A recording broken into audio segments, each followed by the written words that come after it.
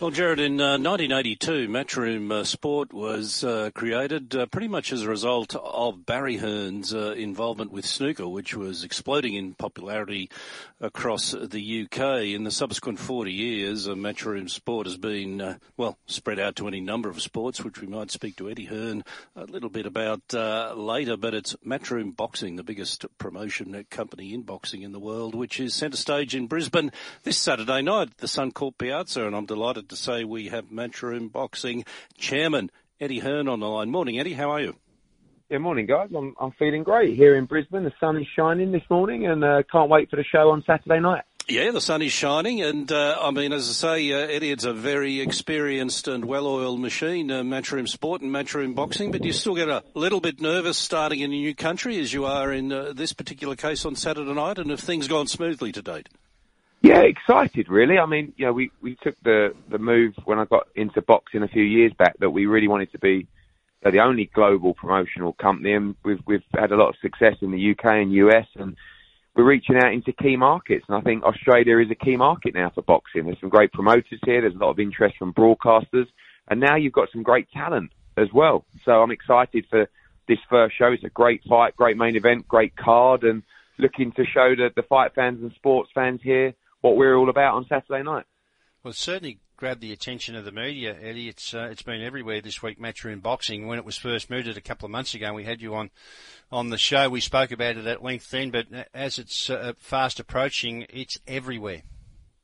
Yeah, I mean, that's the PR teams globally have done a great job, and it's nice that we've built a brand that people are excited to see us in town. We've got the open workout today from 3 o'clock down by the Piazza on South Bank. Everyone's welcome down there. The press conference tomorrow, the weigh-in, trying to build a nice bit of hype. And like I said, a really good show from start to finish. And we want everyone to come on Saturday night, have a great night of boxing, great night of sport, and leave with a smile on their face. And that's what it's all about, being an event promoter, giving fighters the opportunity and leaving fans with a great taste in their mouth and a great night of entertainment.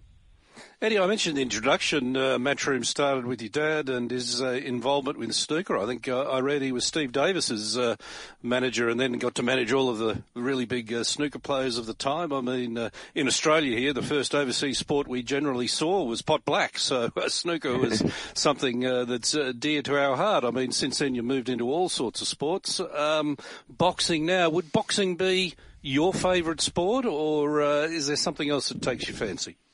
Yeah, I mean, as a kid, I played a lot of cricket up to decent sort of county level, and as a business, boxing's something that I've been around since I was 8 years old. My dad's a Hall of Fame boxing promoter, and I spent a lot of my youth just at the shows around the world with him.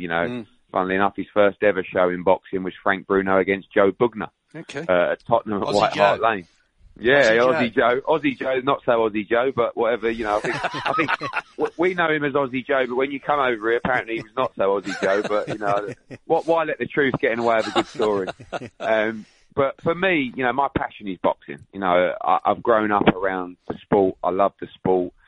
I love the thrill of the sport, and I love providing fighters with opportunities to succeed. And, we've been very lucky to build a fantastic brand across boxing. I look at brands like UFC, WWE, and that's where we want to be for boxing. As a business, it's right up there as a key sport for us, as is darts. I mean, darts has become huge in the UK. We were just here in Australia, only a few weeks ago, in Coolangatta and up in Townsville with a couple of big darts events really growing here. Obviously snooker as well with Neil Robertson over here, fantastic player, and we would just love sport. Me and my dad, we're failed athletes. We weren't good enough to play professionally, so this is the next best thing, really, just to be involved in sport. And Eddie, you mentioned some of the lead-ins you've got, in particular this afternoon. Will you be front and centre at these shows leading into Saturday night, or do you occupy a back seat and just leave it to the rest of the team? No way. I want to come out. I want to meet everybody. We're learning. I come over here. I need to know more about the Australian people, what they like, and that involves meeting them face to face. So I'll be down at the workout today. I urge sports fans and fight fans to come down. The press conference, the weigh-in, everyone's welcome, and make sure you attend on Saturday. We want to be, like I said, I love the sport. I love talking about it. I love seeing it. I love being there. I love being around the fans and fighters. So very much, front and centre this week here in Brisbane. You mentioned, Eddie, there that boxing was your favourite and you really love it. I suppose people of Jared and my vintage, you talk about boxing promoters, Don King comes to mind. Now, he was obviously a fairly colourful character, let's put it that way. Is still those sort of people involved in boxing, or has it sort of moved on from the Don King era? Is it sort of as ruthless and as brutal as it once was, or more business-like? Don King's still going, remarkably. I mean, he's 91. He's still promoting shows. Bob Arum, same age, 91, still going. The thing is with boxing, there's no barriers to entry. And that applies from the participation to the business side. So literally you boys could pack up this afternoon at Tab and go, you know what, I think we're going to go and become boxing managers. The next thing, me and you are negotiating a fight. So it's just, it's an interesting world, but it's full of glamour and drama in and out of the ring. You're right about that. We have so many boxers on them we have over the years where, Dad might be the promoter or the coach, and then they get better and they move on. But it's an interesting field that you're in, that's for sure and certain. And you're quite right, Eddie. You really couldn't rule anybody out from being in some sort of position in boxing. Obviously, the boxing itself is a little bit difficult for a lot of us, but you could occupy a position there somewhere. Yeah, like you say, in all sports, really, a lot of fighters and athletes are represented by a number of different people. Family in sport and, dealing with the fathers and the brothers, and it's always difficult because, they've always got a skewed opinion, really, of their family member. But, that's part of being good at what you do in that field, is being able to have personal relationships with these athletes to make sure that you move them in the right way, you're fair to them, and, you can move forward and help them achieve their dreams in their chosen sport. Well, just on that, what do you do when one gets too hard?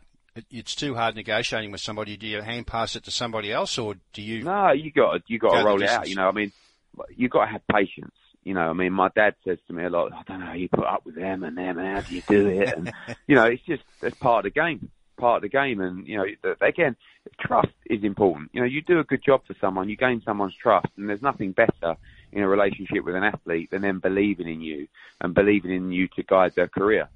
So that comes with, experience, that comes with reputation, and that comes with, proving yourself to them. So it's very frustrating at times. You see big fights fall away all the time because of who wants to go first on the poster and who wants to walk to the ring first and who wants what changing room. These are some things that fans don't see, and it's difficult sometimes to deal with fighters and egos, and ultimately a fight. A sport that is a fight, and there's a lot of a lot at stake. Eddie, we've got speaking of guiding careers, we've had a couple of times on the show, and we had her on yesterday, Sky Nicholson, an impressive young lady, absolutely in every way. She's now with Matchroom Boxing. You have some sort of high hopes for her?